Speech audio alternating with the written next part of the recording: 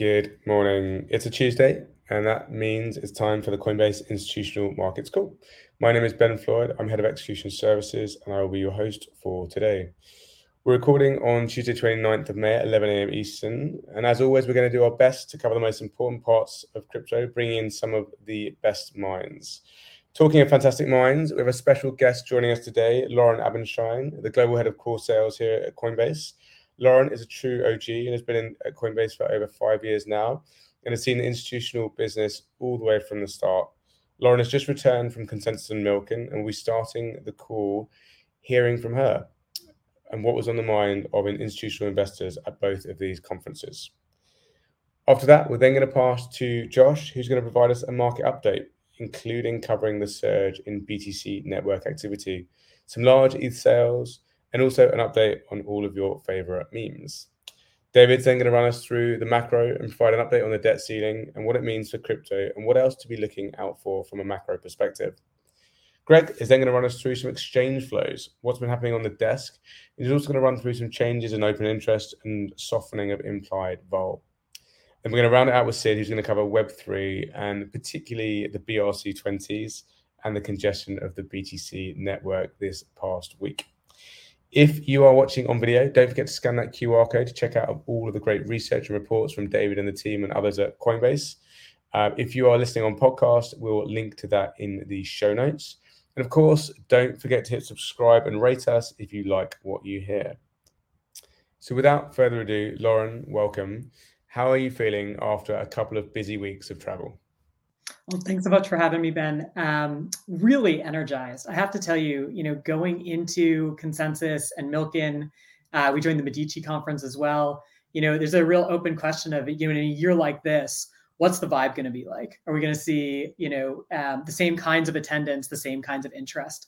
And so, it was really eye-opening getting to compare and contrast these two conferences, frankly. Consensus being, such a landmark for the crypto industry and a place where, so many different parts of the industry come together. And Milken, of course, being one of the foremost global forums, across financial services, global corporates and regulators. So really exciting to compare and contrast.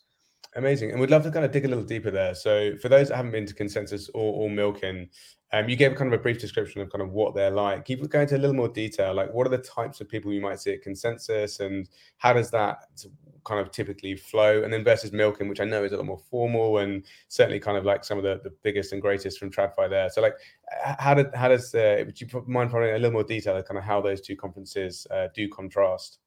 Consensus is sort of a legendary conference in crypto. It was known for that, incredible excitement and vibe, especially in its earliest years, and has matured over time to be a really important venue for regulatory discussion, for allocators to come together, as well as key projects. And so it's an interesting place to really get the pulse of what's happening across the industry.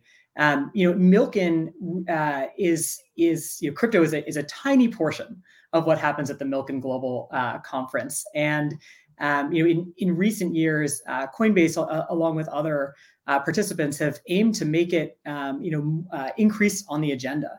And I think we've done just that. And so you have leading CEOs, titans of the financial services industry, really coming together at Milken. And having crypto be part of the conversation, therefore, becomes a really interesting story. If we look at these two conferences, a Consensus this year, just to take a little bit of the temperature, one thing I thought was really striking was the fact that we had a lot of big allocators come together, and if you think about the institutional investors, pension funds, endowments, et cetera, who would be among the most conservative potential allocators to funds and to projects in the space. Obviously, it's been a very challenging year for that set. And so I think it's notable that what Consensus was able to do was to bring together some really strong names who remain focused and interested on the space. And I think the complexion of that group maybe is a little bit smaller this year, but also very focused and a group that has really done the work on understanding the value of crypto in an institutional portfolio. and has actually, allocated and continued to allocate. So I thought that was a really telling moment, because it reflects the fact that Consensus continues to bring together those who are quite serious about the space and influential, even as we may have lost a little bit of the buzz and sort of tourism of previous years. Yeah, that makes a ton of sense. I mean, I think if we were to have gone back a few years when the institutional part of the Coinbase business and ecosystem more broadly was very small, to think that crypto would even be on the agenda at Milken is kind of incredible. And I often think in the space we don't necessarily zoom out enough and see like what progress we have had. And certainly I know from many of your client meetings, like the people you're speaking with are kind of very large and important in both TradFi and obviously in crypto as well. I guess I'm curious with those particular clients, like what's kind of top of mind for them when it comes to crypto specifically? Yeah, well, I think, and one interesting story that we can draw, from the from Consensus, just starting there, and then we can hop to some of the Milken conversations. Jenny Johnson at Franklin Templeton headlined Consensus, and you talk about like, let's zoom out a little bit and think about where crypto falls in the broader, agenda. Having the CEO of one of the largest and most sophisticated asset managers in the world headline a Consensus is really striking, and it speaks to what's top of mind. When we hear from Franklin Templeton and about their agenda, a lot of that discussion is things like their tokenized money market fund, the potential for change that blockchain technology can have on costs in the industry and in their own corporate portfolio. And so those are a lot of the discussion points that we have, with large asset managers and with investors as well, who are thinking about the use cases for this technology and have actually, again, done the work. You now have, many years of effort that are starting to accumulate for some of these large, asset managers and investors as well on understanding these issues. A couple other big topics that were salient: digital identity.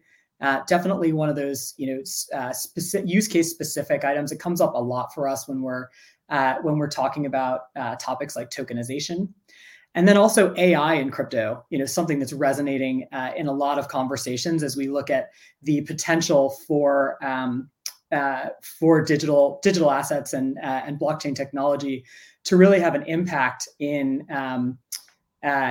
creating sources of truth in an AI-driven world. So those were a couple of the big use case stories. Of course, most broadly speaking, tokenization remains a really hot topic, and it's not just tokenizing existing structures such as a money market fund, but also thinking about what are some of the novel ways in which decreasing costs can really change the asset management industry. Yeah, it's kind of amazing to see kind of Franklin Templeton. So for those that I'm sure most are aware, an asset manager with somewhere north of $1.5 trillion of AUM. I mean, that's a serious amount. I'm curious, is there anything that surprised you? You kind of went in and it wasn't expected, but happened to kind of come up a few times, perhaps. Sure. So if I think about maybe, jumping over to some of the conversations at Milken, where if I compare and contrast our experience from last year, a much buzzier year, we had a question going in, what will the complexion of our meetings look like when we are, when we're in an environment where there's so much to focus on outside of crypto and we've got a very busy audience? What do those discussions look like? And I think what struck me is the depth of those conversations that we had at Milken with some of the sort of foremost investors and institutions out there. We saw a deep focus on regulation, which on one hand is not a surprise, but also the sophistication and understanding and sort of knitting out of these topics back to the broader regulatory environment was certainly a big theme that I thought resonated even more deeply than I would have expected. Also, again, I'll just sort of refocus on some of the use case conversations that I thought resonated in ways we didn't see last year. Last year, it felt like we were doing a lot of educating, helping people understand the basics. And it felt like we fast forwarded, frankly, more than a year's worth of effort into the kinds of work from these leading institutions that was really quite deep and represents a deep engagement with the technology. So I think that was a surprise to the upside. Amazing. That's always good to hear. And David, we want to bring you in here. I know you were also traveling Europe Milken. Curious for kind of any of your thoughts from some of the meetings that you were having there, and kind of how you felt about the conference in general. I will say that there was a very strong consensus, at least from my perspective at Milken, and it tended to be very negative as far as global economy and on risk assets writ large, not specific to crypto, just kind of broadly. I don't think there are a lot of areas for disagreement as far as the macro environment. I really do think that people are focused on the right things as far as disinflation, recession. But I'm more kind of concerned about people's views on the market outcomes. Perhaps it's because I saw how bearishly people tend to be positioned that I actually tend to be more positive as far as the medium to long term. There's going to be obstacles, I think, in the immediate term with regards to what's happening with the credit crunch and the U.S. debt ceiling. We can talk about it later. But I think just when it comes to the macro, I think there is certainly this risk of inflation resilience, but I don't think anyone's expecting that inflation hasn't peaked, for example. A lot of people believe that at the very least, the Fed is done with its tightening cycle. But then it's the question of what's the magnitude of a possible recession? What does that prompt the Fed to do? Are they actually going to cut rates at the end of the year? And I think there was a little bit more controversy surrounding some of those opinions. I get it. A lot of people believe core inflation is sticky. I think it is. But I just tend to believe that a lot of the labor data has already kind of peaked, for example. I don't think it's the same sticking point that people tend to believe it is. So, I just believe that the actual macro environment, I still do believe that a recession is coming, but maybe it could be a little bit more mild. But it's going to be there to prompt the Fed into action is kind of what my ultimate takeaway is. And I think that we will see that that's going to be supportive for risk assets by the time we get into maybe Q3, Q4. And then we're going to see perhaps a better market environment, or at least a recovery from some of those risk assets, and definitely a better environment for crypto. Amazing. And I want to go back to you here. I know you've got to run. So one final question, kind of zooming out, you've been at Coinbase a long time now. You've been kind of building the institutional business here, and you were in PB Credit Suisse before that. You've seen the landscape evolve over the last 5 years. I'm curious, what's kind of different today versus maybe some of the years gone by, and how is that kind of pace of change evolving, do you think? Yeah, I think the pace of change is speeding up dramatically, and the reason for that is, first of all, we've gotten through the threshold issues in crypto. When I started, we were dealing with the 101, is there a qualified custodian in custody? Is there a qualified custodian in crypto, or how can I possibly move any kind of meaningful? Let me try that again. When I got started, we were at the sort of 101 stage in crypto. It would be, blockchain, not Bitcoin. It would be, is there even a qualified custodian in crypto, and what does that mean? It would be really basics on, liquidity fragmentation. And that has evolved so dramatically to where, those aren't the focus topics. And instead, we're really digging deep on what the technology means, where this belongs in an institutional portfolio. And we've done multiple iterations. So the point where you have, going back to the Milken conference, we had the head of digital assets at Texas Teachers. This is one of a top 10 global pools of capital, a pension fund that has a digital assets lead that's out there talking engaging in depth on what these use cases are, why it's interesting in a portfolio. And I think that really shows you just how far this conversation has evolved to where crypto isn't just its sort of a separate thing anymore. It's really integrated into a lot of these discussions about global asset prices and about global technology. So I think that there's fundamentally a different story at this point, and it's been really exciting to see how much that's accelerated, even just in comparing what these conferences have looked like in their complexion year over year. Yeah, I think that makes a ton of good sense there. I guess there's one additional final question. There's always been this meme and narrative about the institutions are coming. Now, I think we know, we sit in very fortunate seats that there are some part of the institutional investor base that are already here. But I think is it also fair to say that the institutional investor base is far more nuanced than just institutions, and we're kind of into that second and third stage now, where it's kind of the real money.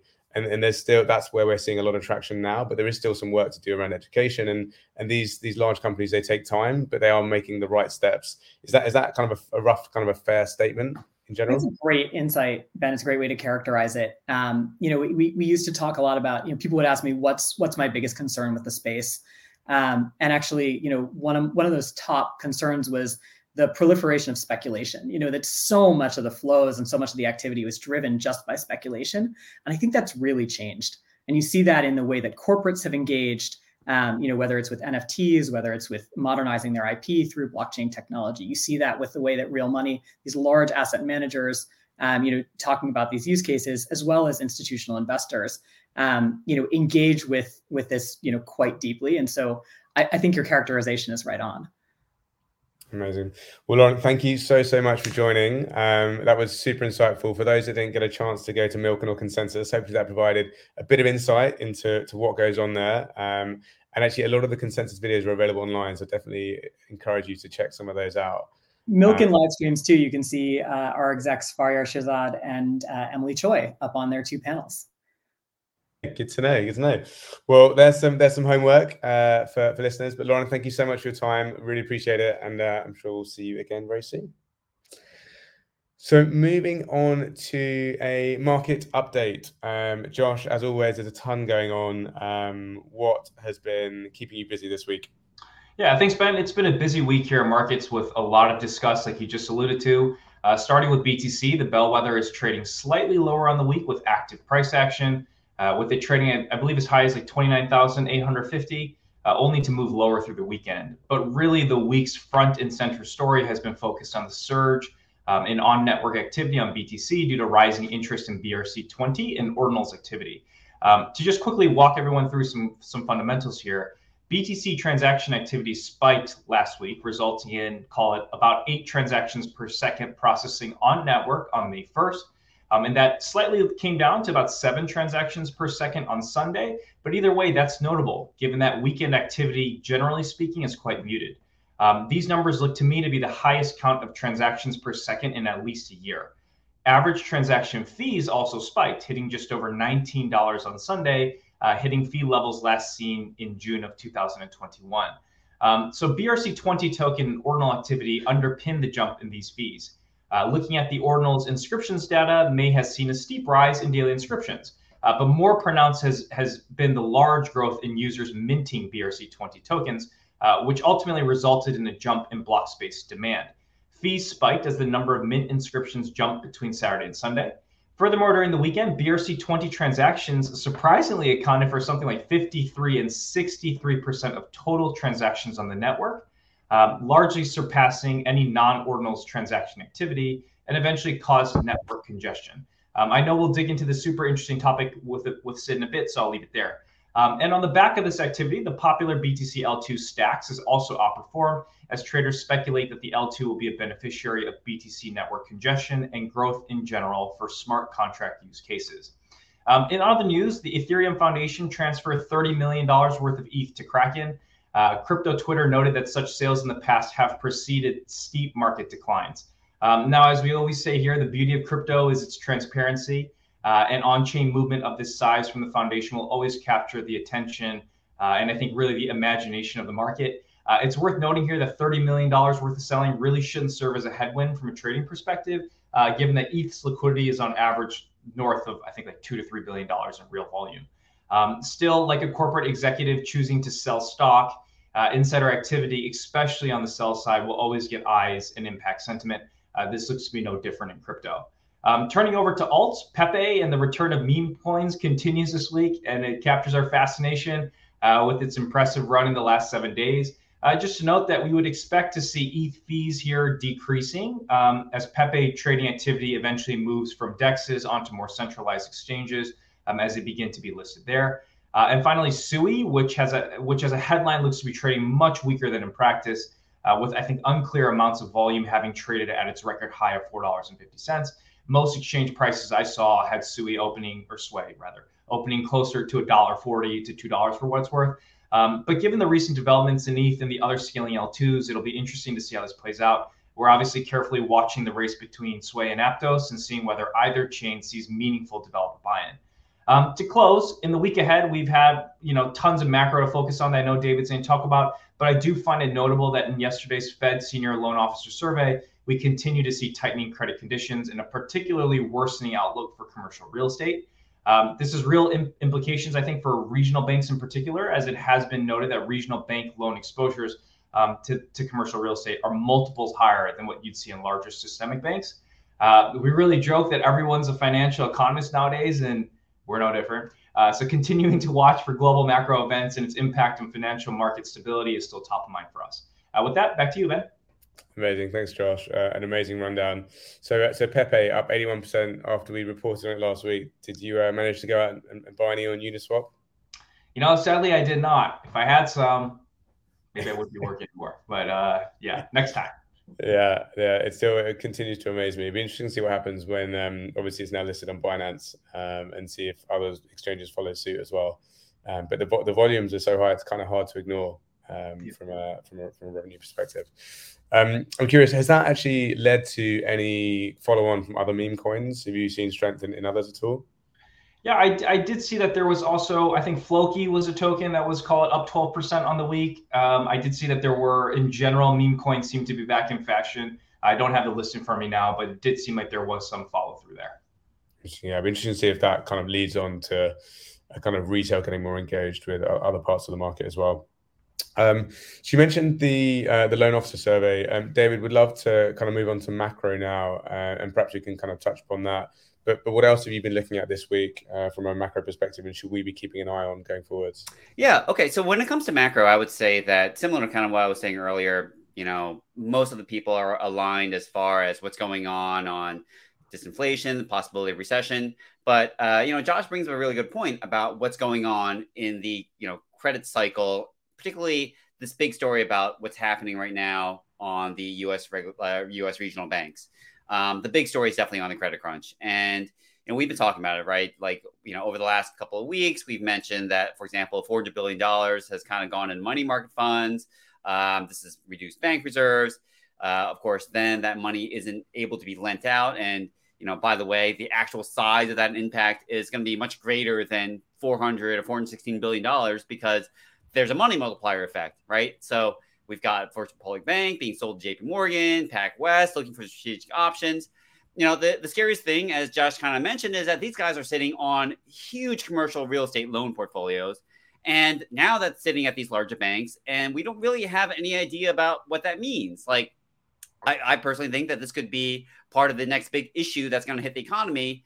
And we really don't have the means to assess that risk. Like, there's no exhaustive data set that tells us how these loans are doing. Are people occupying these spaces? Is everyone working from home these days? I mean, we really just don't know what's going on.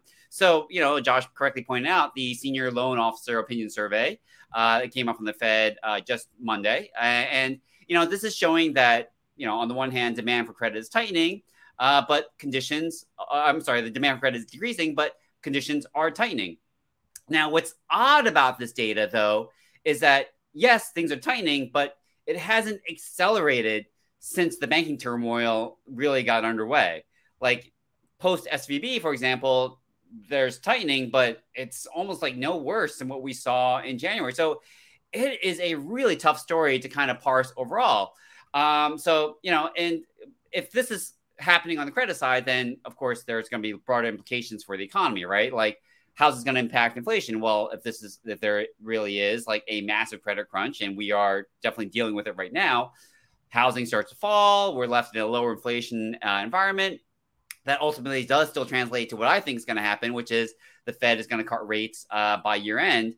And in my mind, that should still mean that theoretically we'll have a better market, but that assumes there's not going to be a larger financial crisis. So that's kind of what makes it really difficult to parse this right now, because in order to kind of get to that better market environment that I'm talking about, which I totally think is possible by the latter part of the third quarter, maybe Q4. But we really have to kind of get through this credit situation in regional banks.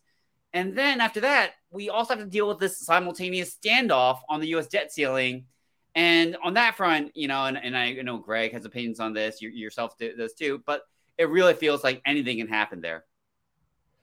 Awesome. So let's bring Greg in on that basis then. So we do have the debt ceiling. We have got a kind of a banking crisis, which is somewhat chronic at this point. Like, how does crypto react? And maybe Greg, let's start with you. Like, what are some of the paths that Bitcoin could take, and should we also split out Bitcoin versus Ethereum versus alts as well, perhaps?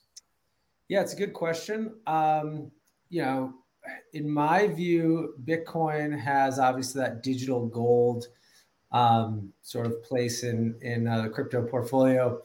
And if we look back to 2011, which is really the best analog we have for what's going on right now, gold traded up 14%, right after the downgrade. Traded up 26% kind of around the downgrade. So, in the weeks leading up to it, up to the peak. And it went from being a 10 vol asset to a 40 vol asset. So, and I would add to that, we've also seen Bitcoin sort of have this financial stability hedge narrative after, the banks started to fail, right? We saw, SVB failed, Bitcoin got bid up. When First Republic ran into more problems, again, Bitcoin was bid up. So I definitely think there's a case to be made that, if we do, run into an issue with this debt ceiling, whether we just take it down to the wire or, God forbid, we do default, there is a case to be made where we could see Bitcoin significantly higher.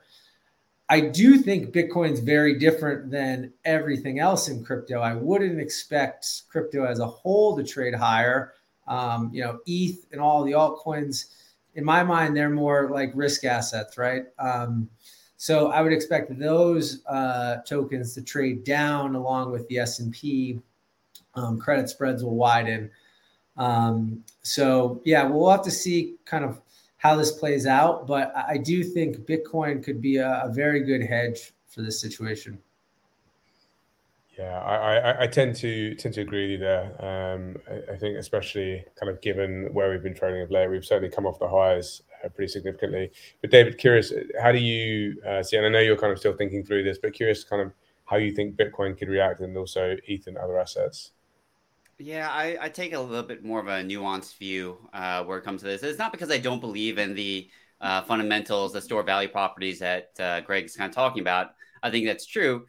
But there are a few things, right? Like, number one, we've already seen a lot of that post SVB. Like, we saw that Bitcoin already had a pretty strong appreciation because a lot of those depositors that were concerned about having their funds at SVB or in the traditional financial system definitely moved a lot, and those flows were absorbed in favor of an asset that exists outside of the traditional financial system.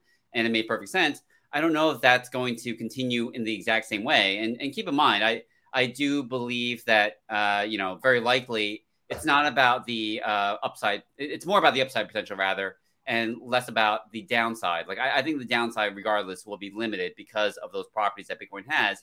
But I also believe that a lot of market players are probably going to look at this more tactically rather than look at the fundamentals of the situation. Like, it wasn't clear back in 2011, yes, we saw gold prices actually rally pretty sharply, as Greg kind of mentioned, but we also had another debt ceiling crisis in 2013 where gold did poorly. And of course, that was kind of entangled with the whole easing of, or rather tapering of quantitative easing that the Fed had. So it's not necessarily positive that what was driving prices at that time. But I sympathize with the idea that Bitcoin wasn't very ubiquitous in 2011, and so if you had that kind of asset, maybe it could do better.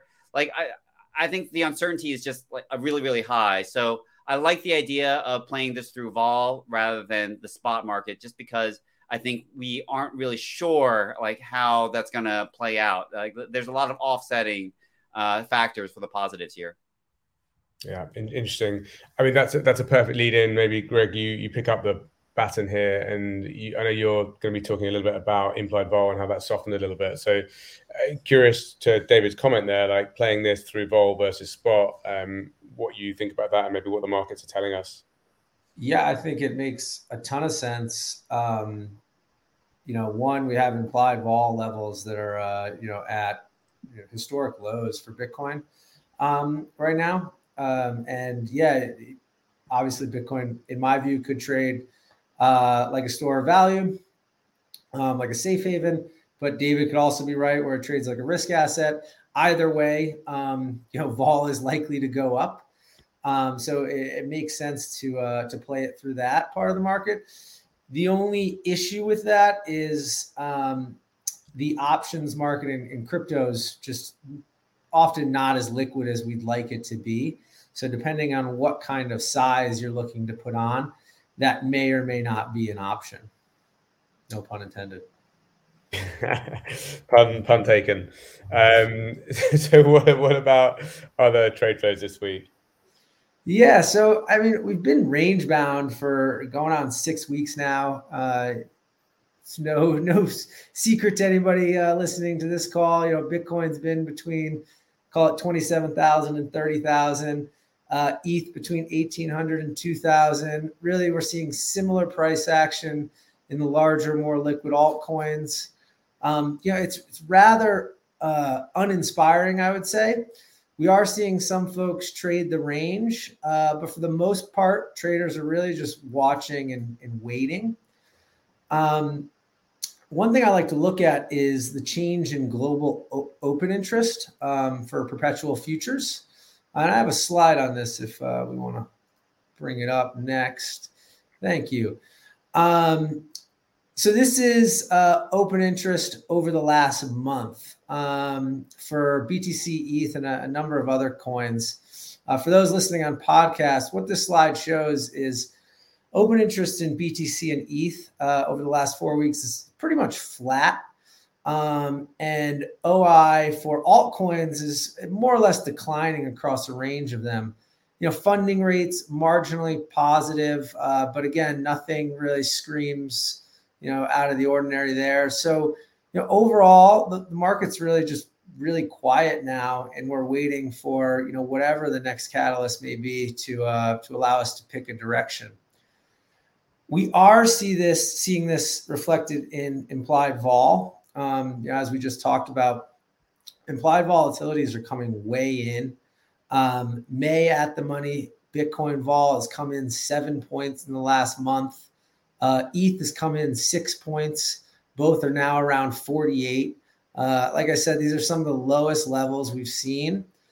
And now there's nothing obviously to stop implied vol from continuing to soften, but this does set up a nice opportunity to be able to express whatever view you may have. So we are seeing some of that in the market, actually. Last week, we saw May and June 30 and 31,000 strike calls bought in BTC. In ETH, again, May, June expiries, we saw 2,000, 2,100 strikes calls bought. So we are seeing people that, I keep hearing over and over again, I'm medium, long-term, constructive on the market. We're seeing a lot of folks express that view through the options market right now, again, because vols are just too cheap here. Interesting. I guess we'll have to keep an eye out and see if we see some of that, delta hedging moving into the spot market as dealers are taken out of that vol potentially. Interesting. And I guess, Greg, curious what kind of conversations you're having with clients. Like, what are people thinking about the market? Are they trying to wait for their next catalyst? Are they speculating as to what that might be? Or are they kind of just sitting on their hands for the time being and waiting for that break out of the range that we're in? Yeah, it's a good question, Ben. I would say the debt ceiling is coming up in client conversations quite a bit. The market is split on whether this could be, a bullish or bearish event for Bitcoin. And I think that's probably why you're not seeing, Bitcoin bid up kind of into today and later on this week.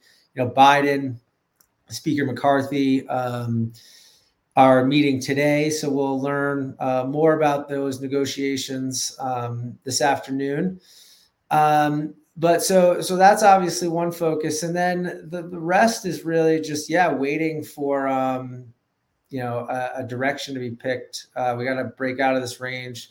Most people, I think, like I said, they're medium to long term bullish. I'm in that camp as well. So I think the expectation is we're going to break out to the upside. The question is, when will that happen and what the catalyst will be? Yeah, that makes a ton of sense. Cool. Well, thank you very much, Greg. Thank you, David. Sid, moving on to you, and let's dive into a bit more on the Bitcoin congestion over the last week or so. Yeah, definitely. So that's kind of been the story of the week for Bitcoin, the largest blockchain, right? It's been BRC20s, as Josh mentioned earlier in the call.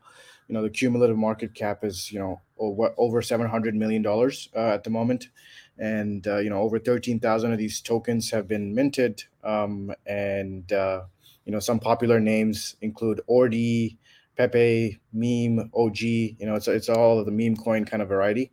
But the leader seems to be this token called Ordi, which is at $450 million market cap at the moment.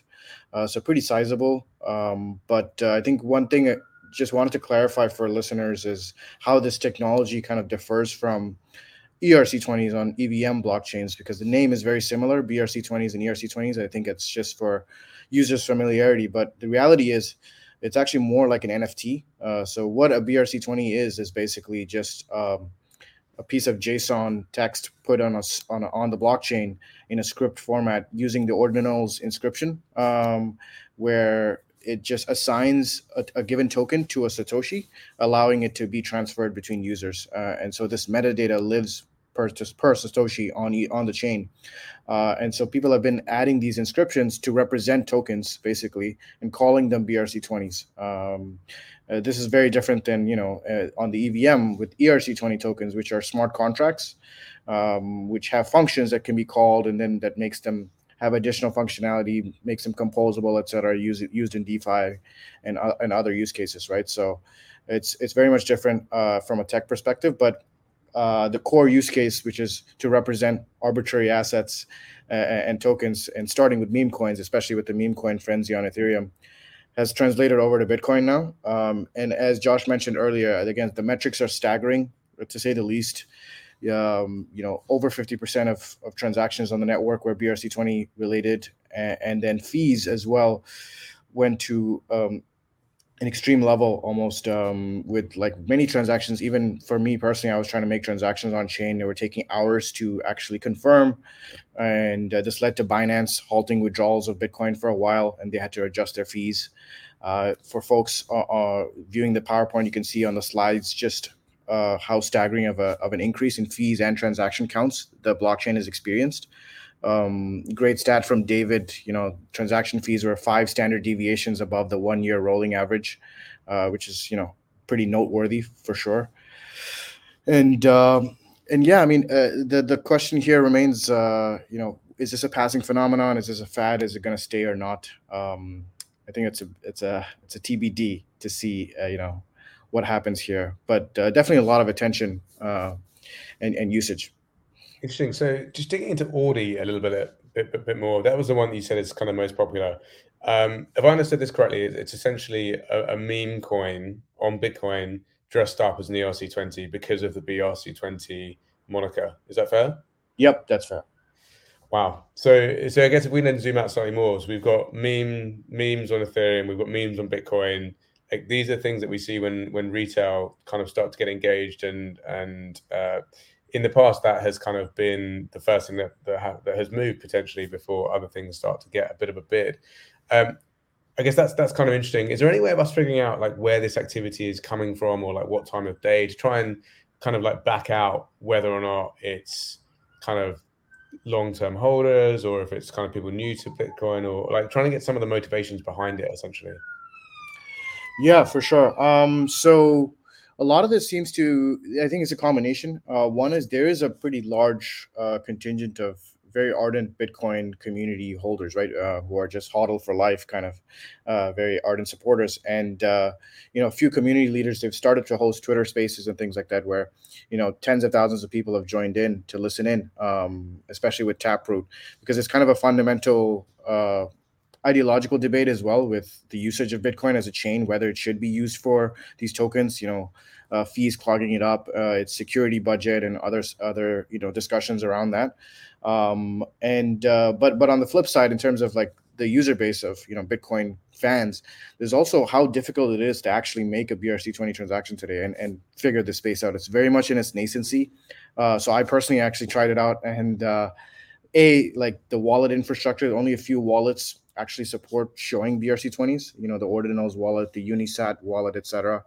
And then block explorers, like traditional block explorers, still don't clearly show all the BRC20 transactions. You need a kind of Ordinals explorer to see them, and just the infrastructure around it to know what's a scam, what's not, because anyone can make a JSON inscription, right? And then it kind of depends on the marketing and the memeing of it to see these multiples, and it's listed on these price websites. It's not even listed on the main CoinMarketCaps, CoinGeckos of the world, right? So this entire kind of shadow ecosystem is developing over here. So it's pretty hard. It requires quite a lot of in-depth digging to even get exposure to this. But I think what's drawing more attention to it is simply the multiples. Ordi was, sitting at like sub 100 million market cap a few days ago, and it's like $450 million now. So that's just the largest asset. There's several other multiples that people have seen. So I think that's the biggest thing. Wow. And what do those kind of ardent Bitcoin supporters you mentioned, like, 'cause there was a lot of people in the past when ordinals came out, they were like, Bitcoin should be simple. We don't need to do anything more to it. It's digital gold. We don't need composability. We don't need smart contracts. Like, what are some of those people that are maybe slightly more traditional in their perspective of Bitcoin? Like, what do they think about it? Yeah, it's a tough debate. I mean, how do you balance out the incentives? On the one hand, you want usage of the network, but on the other hand, using it in this format, especially in this kind of rudimentary format, in putting inscriptions on chain, it's not the most efficient usage of it, and it's it's not scalable for sure. It's just going to clog up the network already, where we're seeing the limits of it. Transactions take ages, and it becomes far more expensive to make a transaction on chain, right? And it also leads, this kind of expense is not going back to users or getting burnt. It's going to miners who are, struggling to kind of keep up with the difficulty, right? So I think it's an ideological debate there as to how do we make it usable for users. Potentially using scaling solutions like Stacks or Lightning Network, but also enable the chain itself to stay strong with its security budget. For miners to actually be incentivized to keep producing blocks. Yeah, interesting. And you mentioned earlier on about there was obviously fees got very, very high, and I believe there was actually a trading halt. So Josh, would love to bring you in here. What happened there with regards to a trading halt, and I guess how did that affect the market? Yeah, so Binance essentially halted trading on 2 separate occasions yesterday, and I think from a trading perspective, the market at this point in time essentially feels very, very jittery. So any news of any sort of halted exchange withdrawals, even if it's for legitimate, rational reasons, I think can result in somewhat of like an irrational sell-off, given broader fears that something more nefarious is happening in the system. So I think headline risk at this time still seems very high to me. So in these generally more positive markets with worsening liquidity conditions, I think sudden de-risking can have outsized market impact, which is I think what we saw with Binance. Additionally, from a trading perspective, I think that for those listeners who I think might express crypto views via miners, like Sid just mentioned, I think some people have said that it could be interesting to pay attention to those rising network fees, as this does positively impact miner revenue streams who are processing these transactions, which is obviously taking on a heightened importance as we approach BTC's halving next year. Yeah, that makes a ton of sense. So Sid, how did you manage to have success in your minting and ORD or whichever token BRC20 you chose? Yeah, I did. It did take a bit of a learning curve though, but I did just to see the experience, and it opens your eyes to how much more infrastructure there is to be built. And then, the ideological question, is it even worth building this infrastructure? Is it just a proof of concept? It was meant as a proof of concept, as an experiment, and it's kind of just taken off to the races. So now it's like TBD. Will there be infrastructure built around this? Will wallets support it? Is this the final state of it, or does it evolve, move on to Lightning, other third-party services, et cetera, and scale from there? Wow. I guess if there was a byproduct where more people use Lightning, that could be kind of interesting, right? That would be maybe a good second order effect of something like this.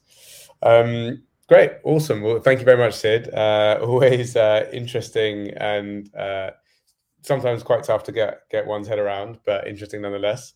That is it for today. A big thank you to the whole team and for Lauren, our special guest today.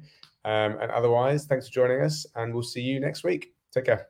All statements and analysis correspond to the date of this recording. This recording is only intended for sophisticated investors. This recording should not be copied, distributed, published, or reproduced in whole or in part. Neither Coinbase nor any of its affiliates make any representation or warranty as to the accuracy or completeness of the statements or any of the information contained in this recording. The views expressed in this recording are not necessarily those of Coinbase. Coinbase is not providing any financial, legal, accounting, or tax advice or recommendations. The receipt of this recording by any listener is not to be taken as a giving of investment advice by Coinbase to that listener.